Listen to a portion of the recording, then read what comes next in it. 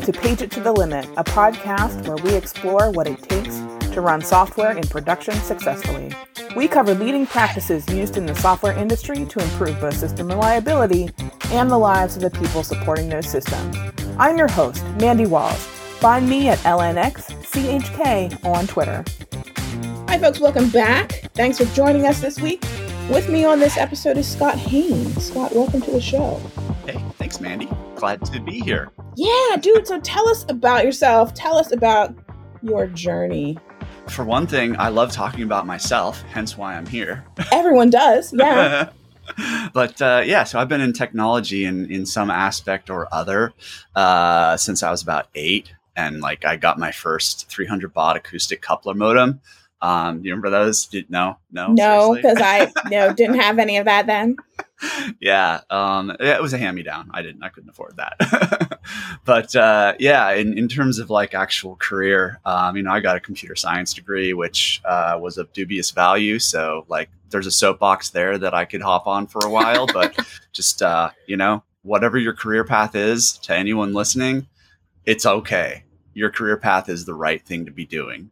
Right. So it's all different, right? So one of the things we wanted to ask you about today, it's about your journey from individual contributor engineer into engineering manager, right? Yeah. Because you and I met at Chef, and you were doing some kind of you got some grunt work at Chef. I was doing whatever the weirdest stuff was. I was that's really weird. That's a customer request. Wait, they want us to enable FIPS on Red Hat 4?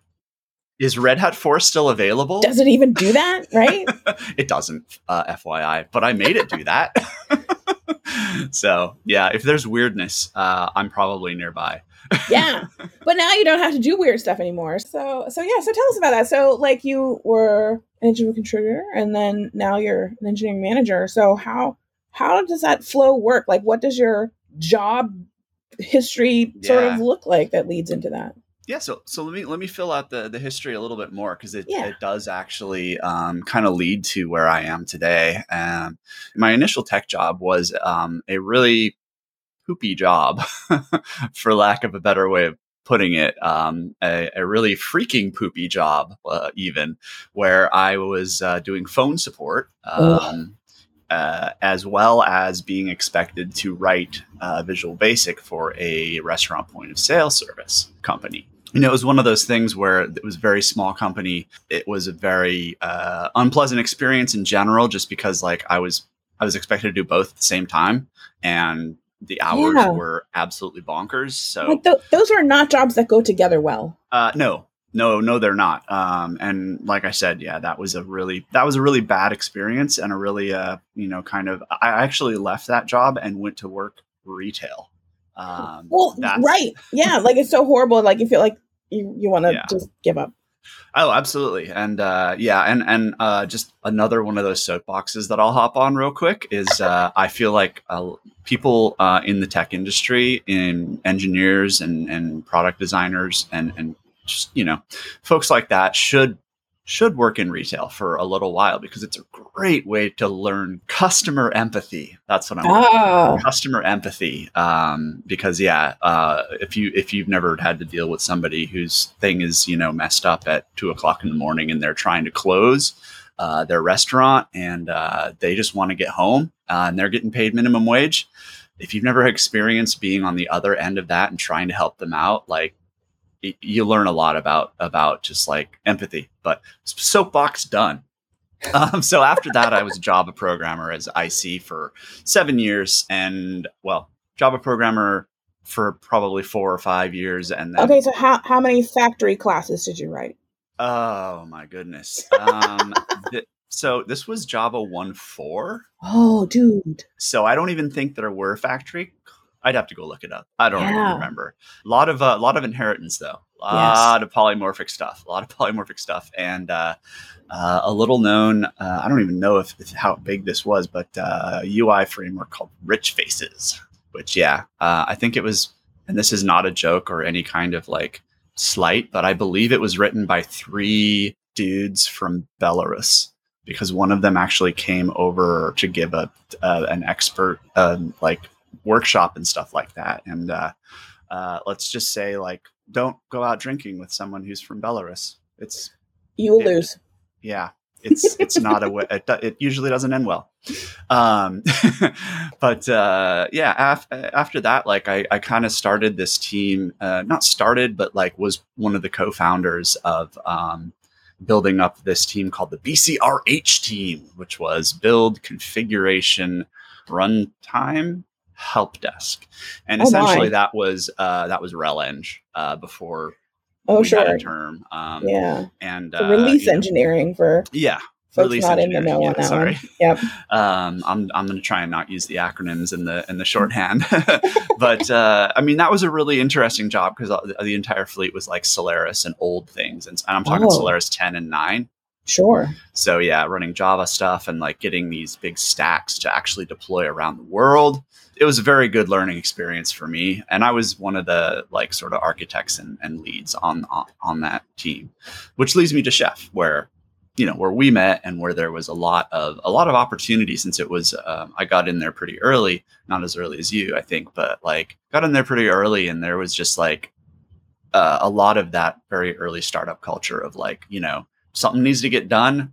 Let's find a person to do it. And you don't look busy. Let's do this. Yeah. A little bit of less of the assigned roles. And so, I walked in there like my second day and they were like, "Oh, you said Solaris?" And then handed me a big pile of like Solaris and AIX CDs. And we're like, "Here, you're in charge of this now." And I'm like, "Okay."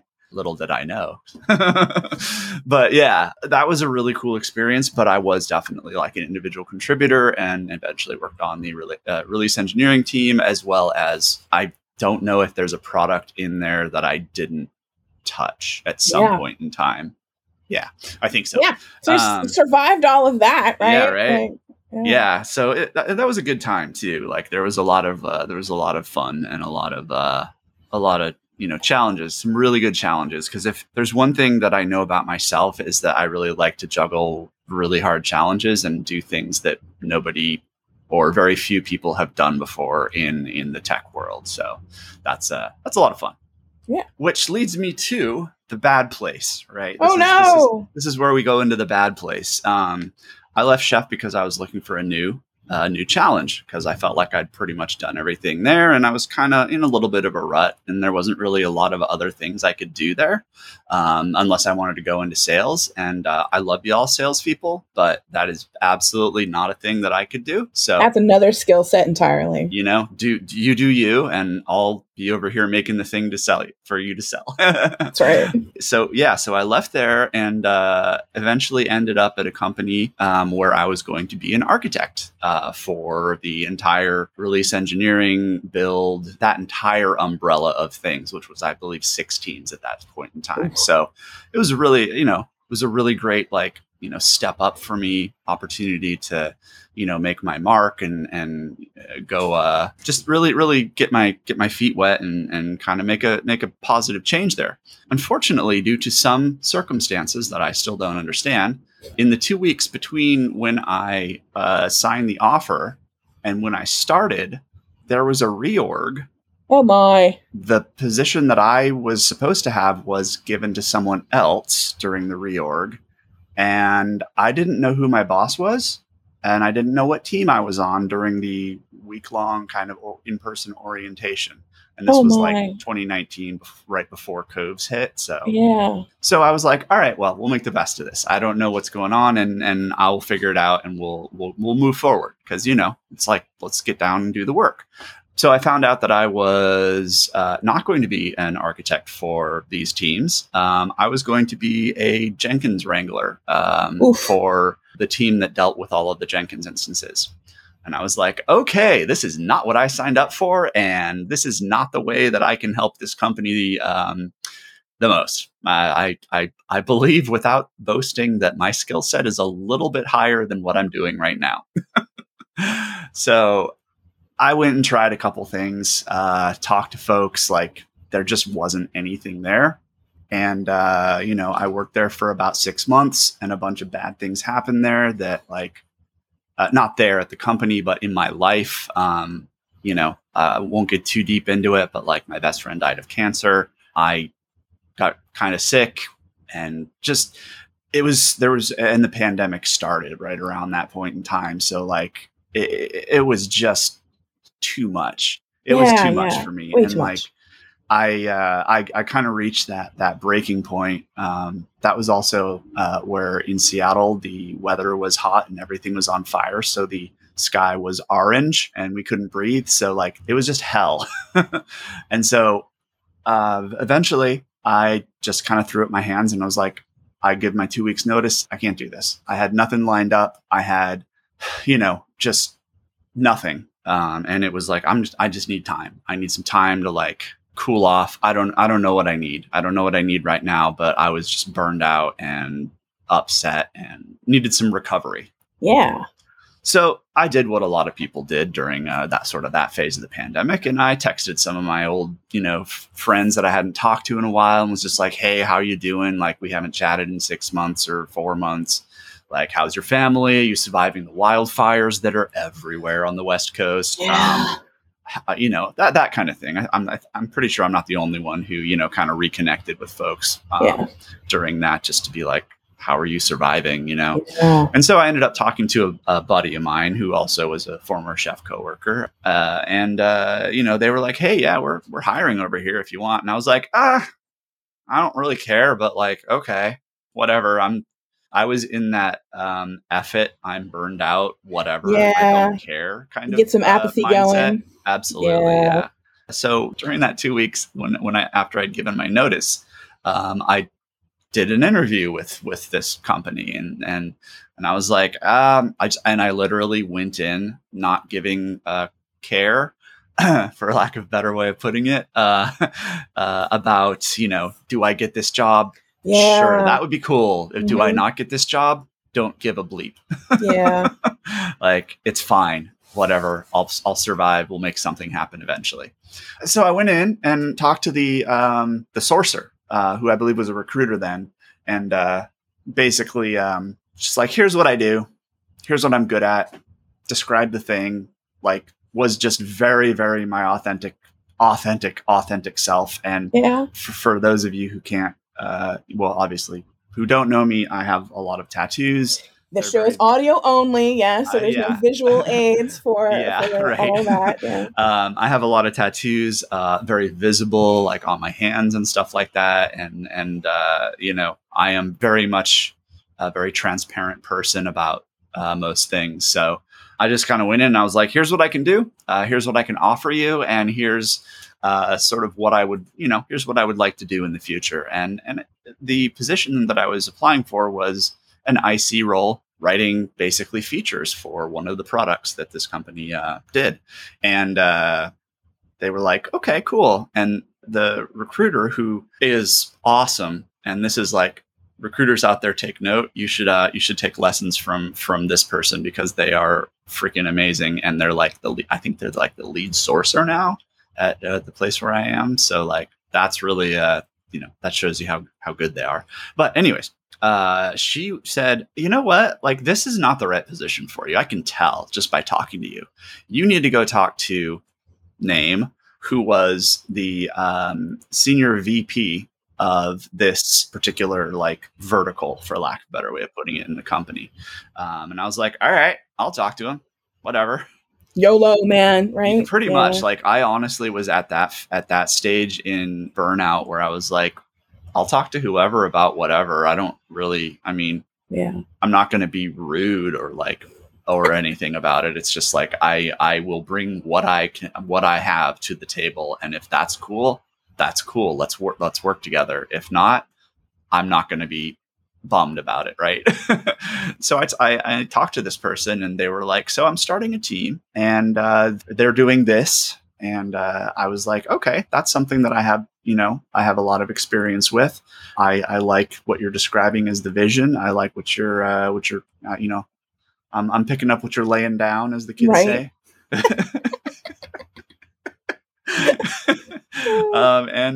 And so, apparently I did really good in that interview.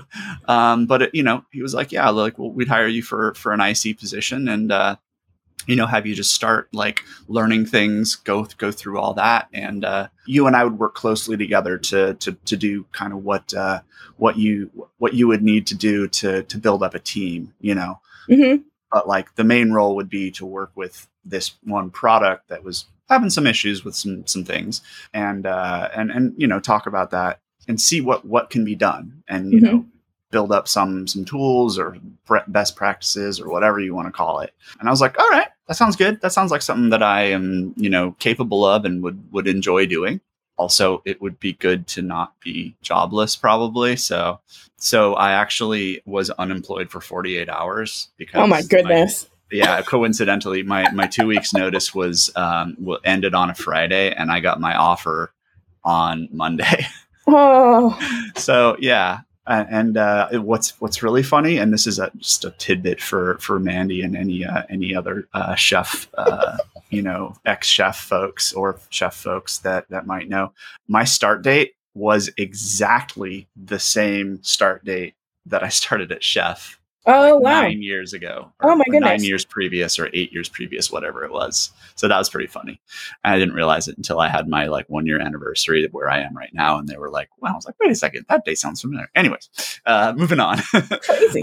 So I started, and I worked on the vision. I worked on, what our roadmap was going to be, all of this stuff with my boss, who was, super supportive and everything. And, what I didn't really realize is I was doing managerial type duties. Mm-hmm. And so I was going through that, describing the type of not, and here's where I think I'm different in a certain way in how I approach building a team. Mm. So I didn't actually look for the type of people that I wanted. And I know a lot of companies do that. They're like, this is the skill set for this person that we want. Sure. Yeah. I was like, I need these 3 overlapping skill sets to make this team a success. Now, who can I get that fits inside, that has these like skill sets, be it overlapping or not? Because as long as I get like sort of this 3-way Venn diagram of people, Mm-hmm. be that 3 people, 6 people, 5, whatever the case may be, however much headcount I get, Right. I need someone who is good at this, someone who is good at this. Yeah. I'm using my hands, so let's just say someone who is good at this kind of thing A, and this kind of thing B, and this kind of thing C. And if I can get people who are good at 2 or more of those things, awesome. Yeah. That's even better. And so I kind of went through a little bit of training. There wasn't really a whole lot available at that time, and put on my hiring manager hat, because I was the only person who knew what I needed for the team, right? No other team had been built at this company that was quite like what I was doing. Oh, So okay. I put on that hiring manager hat, that I was like, okay, this is just another duty that I have for this team, and started interviewing people, and then putting them through a set of interviews that were pretty much like standard, so that we had an equitable kind of hiring procedure, regardless of who the interviewer was. Mm-hmm. And I also had to write my own interview that was for this particular team, that was essentially kind of a hybrid of, well, it was a different interview because this team was doing special work. things. Yeah. Mm-hmm. And so went through all that, and eventually just built out the team to 3 ICs and myself, and we worked through a bunch of stuff. Really, really solid first 3 people. Really, really, Yeah. really solid.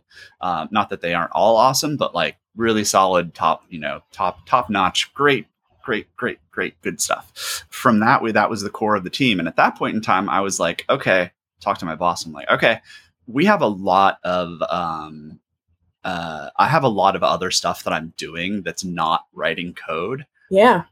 Because I haven't been writing code, because I've been doing all this hiring stuff and doing all these interviews. I did probably, I want to say, somewhere around 80 interviews in the first 6 months, which is a lot. Now, how many ICs did that result in? That resulted in 3. Oh my goodness. Yeah. But I was, like I said, I was looking for highly specific skill sets to make it so that I could ensure that this team was going to be successful. And there were a lot of like close, but and the real bummer is that there were a lot of early career folks that I would have hired if I didn't need a couple of senior folks to that's hit a the tough ground one. running. You know what I mean? Mm-hmm. So that was a big bummer for me, but I'll get more into that in a minute. Once I got those folks, I talked to my boss and I'm like, I'm doing more managery stuff than I'm doing Cody stuff. And so like, what do I need to do to actually, change, like switch? And there's a process at my company. So I went through the process, which is essentially interviewing for a manager role. Oh, okay. And I got a lot of really good feedback from the folks that were doing the interviewing. It's a couple different interviews, and they were like, "All right, yeah, these are some things that we would point out that you need to be careful of, that you should work on. But here's some other stuff. No red flags. We think you can do the job. Like, let's move you over officially as a job title and all that fun stuff." So then I was a manager. Surprise! Yay! And from then on, like, I honestly haven't really had time to do almost any coding. I still try and do some PR reviews and stuff like that, but it's also in we're writing in a language that I don't know. Oh, so I'm or don't know well, I guess you could say. So I'm a little behind the curve on that, but in the next 6 months, and this will take us to May of 2021. I was able to actually hire one early career person, and then I was able to hire another senior person, and that was awesome. Yeah. And then in May, I actually got to hire a early career person who had a non-traditional or has a non-traditional background.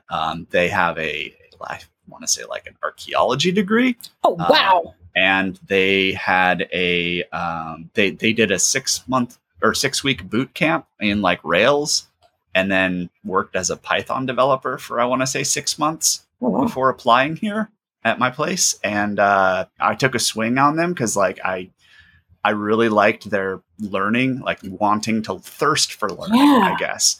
And man, I hit that one out of the park because they're awesome. They've been learning and like adding value and doing all of those, corporate word things. And within like a couple of weeks of picking stuff up, and now they're like writing features and things. And I'm like, this is awesome. Yeah, definitely. So part luck, but part like being able to read people. And I think that right there is something that's really important for transitioning from a manager from a IC to a manager, is the ability to read people, be empathetic, read the room, read kind of how people are reacting to what you're saying. Yes. Just having a really good sense of that. And I don't believe in going with your gut because that's pretty, well, in terms of hiring practices, because that's there's a whole bunch of problems with that. Let's just say that can be really messy. Bias and and equitability. But that's kind of my journey, and that's and I'm like I said, I have 6 people now. Doing awesome work. We're kicking butts. So was being a manager something that you kind of like always thought you were going to get into, or was it just kind of Never. I didn't want to be a manager for like most of my career. I was like, that sounds like it sucks. That sounds horrible. I just want to get down here and like grind on some C code or grind on some Java, whatever the thing was that I was doing at the time. It's like, I want to just like solve these weird, complicated problems. As it turns out, there is a whole separate set of weird, complicated problems with, being a manager and working with other teams, working with, your boss, your other people's bosses. There's a lot of negotiation, a lot of cooperation, a lot of like trade-offs that you have to make, just all across the board. But I've talked for like ages. So what's up, Mandy? Yeah, dude. No, that's super interesting, right? Like, because like you say, like, you kind of stumble into things and you take advantage of opportunities that just sort of like come along, right? Yeah. And sometimes those things are super interesting and really good. And, I think knowing when you're not a fit for something, and then, looking for, an interesting opportunity to get out and do something different is interesting too. Like, there's definitely, with, I think, folks that are, especially over the last couple of years, like you said, like folks sort of burning out, losing interest in the things that they're doing, and looking for other opportunities, just kind of wherever they might be. It's been disruptive, I will say. Also, I think at least some of the folks that I've been watching have been landing in some really great places too. Yeah. One piece of advice that I would have for people, and this is sort of something that I did for a while, but I didn't realize that it wasn't, well, take it with a grain of salt. One thing that I've seen people do is they will get burned out at their particular jobs, and they'll be like, okay, I'll take 2 weeks or a month between jobs, and then they will go they'll go and get a job at a different company doing roughly the same thing. Same thing, yes. And that can work out if you're in a toxic work environment, right? That's cool. If you like doing the thing you're doing, but you have a toxic work environment, like, go and find another job in the thing that you love, right? Yes. That's good. If you are expecting change based on moving to a different company and you're doing the same thing, you're going to get burned out again, probably faster than before. Yeah, that grass being greener in other places, like, at a fundamental level, a lot of the companies out there doing technology work under the hood have all the same things going on. Like, you got release engineering. Yeah. You got your agile team doing they're putting their noses into things, and you've got your platform team doing those, and SREs. Yeah. Like, site reliability engineers. Sorry. Yeah. No, we know that one, right? Yeah. Okay.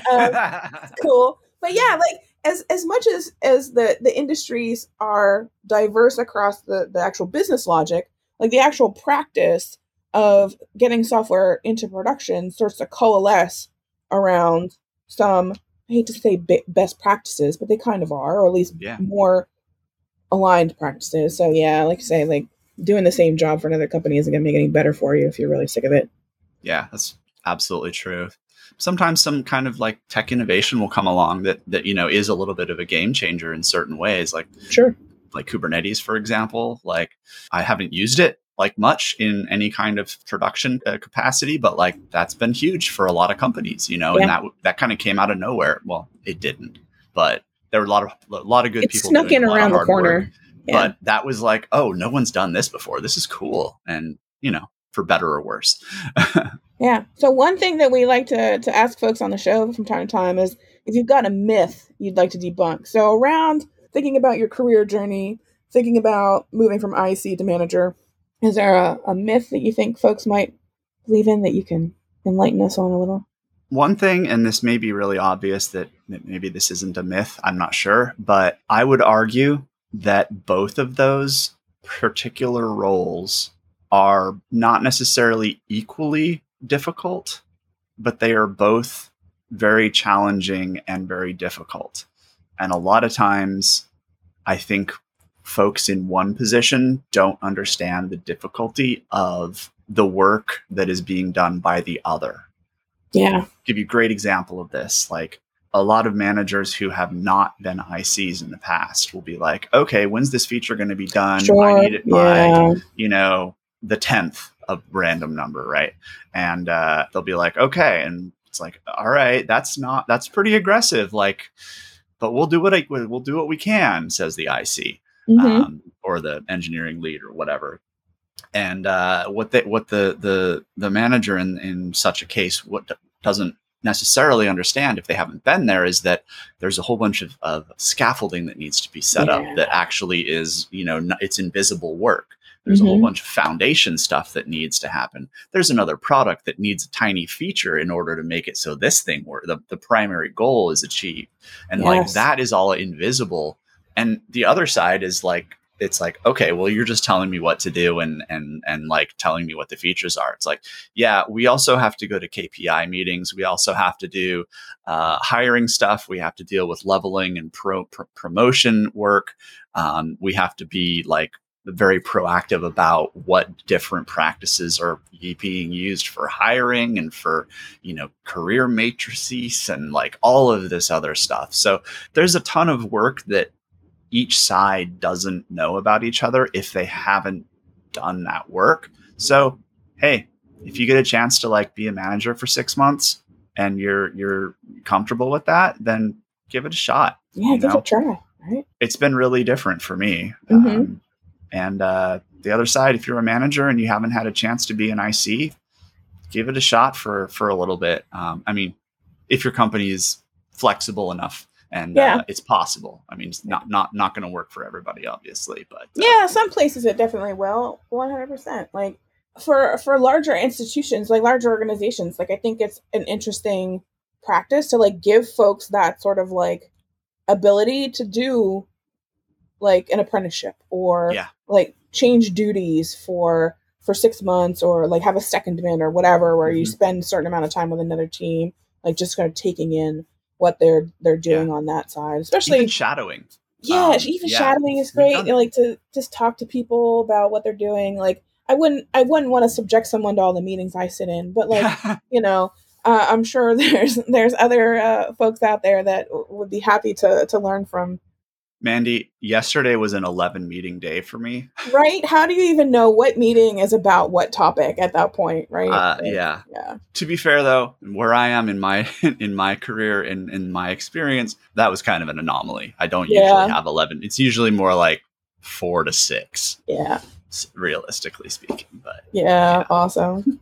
So to round us out, finish up, is there anything that you wish you had known earlier on that you kind of maybe learned the hard way along all of this? I'm sure there's a few battle scars, but anything that really sticks out from a managerial standpoint where I really put my foot in my mouth a number of times, or is that the right saying? Like, whatever. Where I screwed up. And like there were consequences that I, had to kind of learn and take my punishment for it.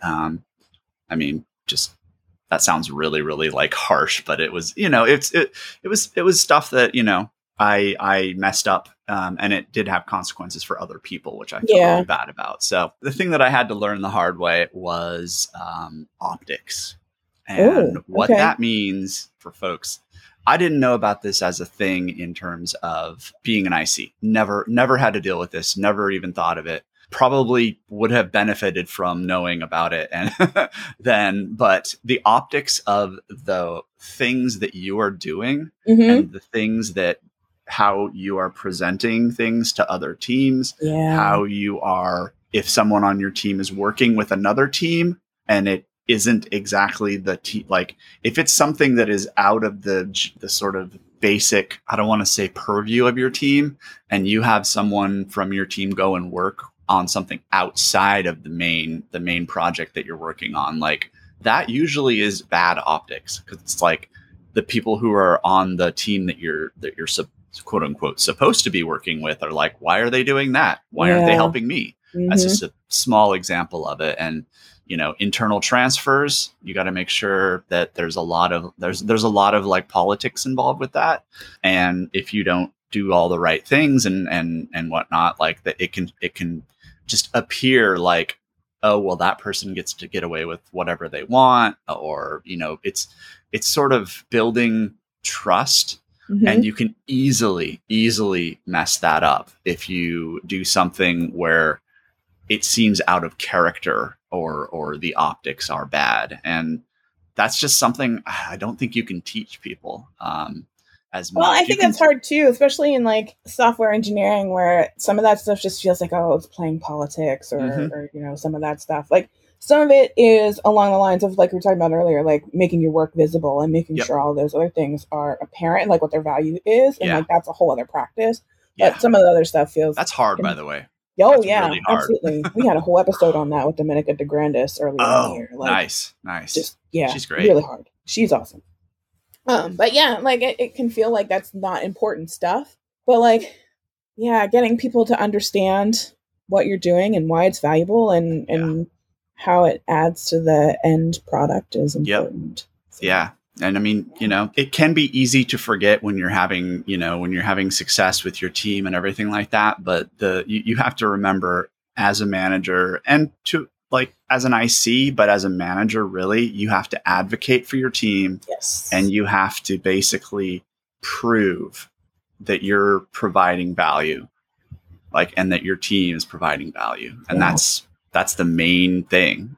Also, I like to protect my team from random other requests because I'm very possessive of my team and I want them to be broke. That's a whole other podcast. Yeah. Hold on. Do you have another hour? Yeah, right. That's a 3-part episode. Yeah. Yeah. Totally. Well, awesome. Thank you for sharing your story with us. Yeah, totally. Thanks for having me. Folks definitely have a different path into different kinds of jobs and into management. And I know some folks are very deliberate about it, it's part of their goals and they're working on it. And other folks are just like, hey, you want to go run a team? You want to do things? There's no wrong way to do it. There's no wrong way to do it. Well, there probably is if you're. There could be, but nepotism and all that stuff. There's a lot more ways to do it. Yeah. Right. So yeah. Well, awesome. Well, sir, thank you so much for joining us. Yeah, absolutely. And for folks out there, thank you for listening to us this week. We'll have another episode in a couple of weeks. And in the meantime, we'll wish you an uneventful day. That does it for another installment of Page It to the Limit. We'd like to thank our sponsor, PagerDuty, for making this podcast possible. Remember to subscribe to this podcast if you like what you've heard. You can find our show notes at pageittothelimit.com, and you can reach us on Twitter at pageittothelimit using the number 2. Thank you so much for joining us, and remember, uneventful days are beautiful days.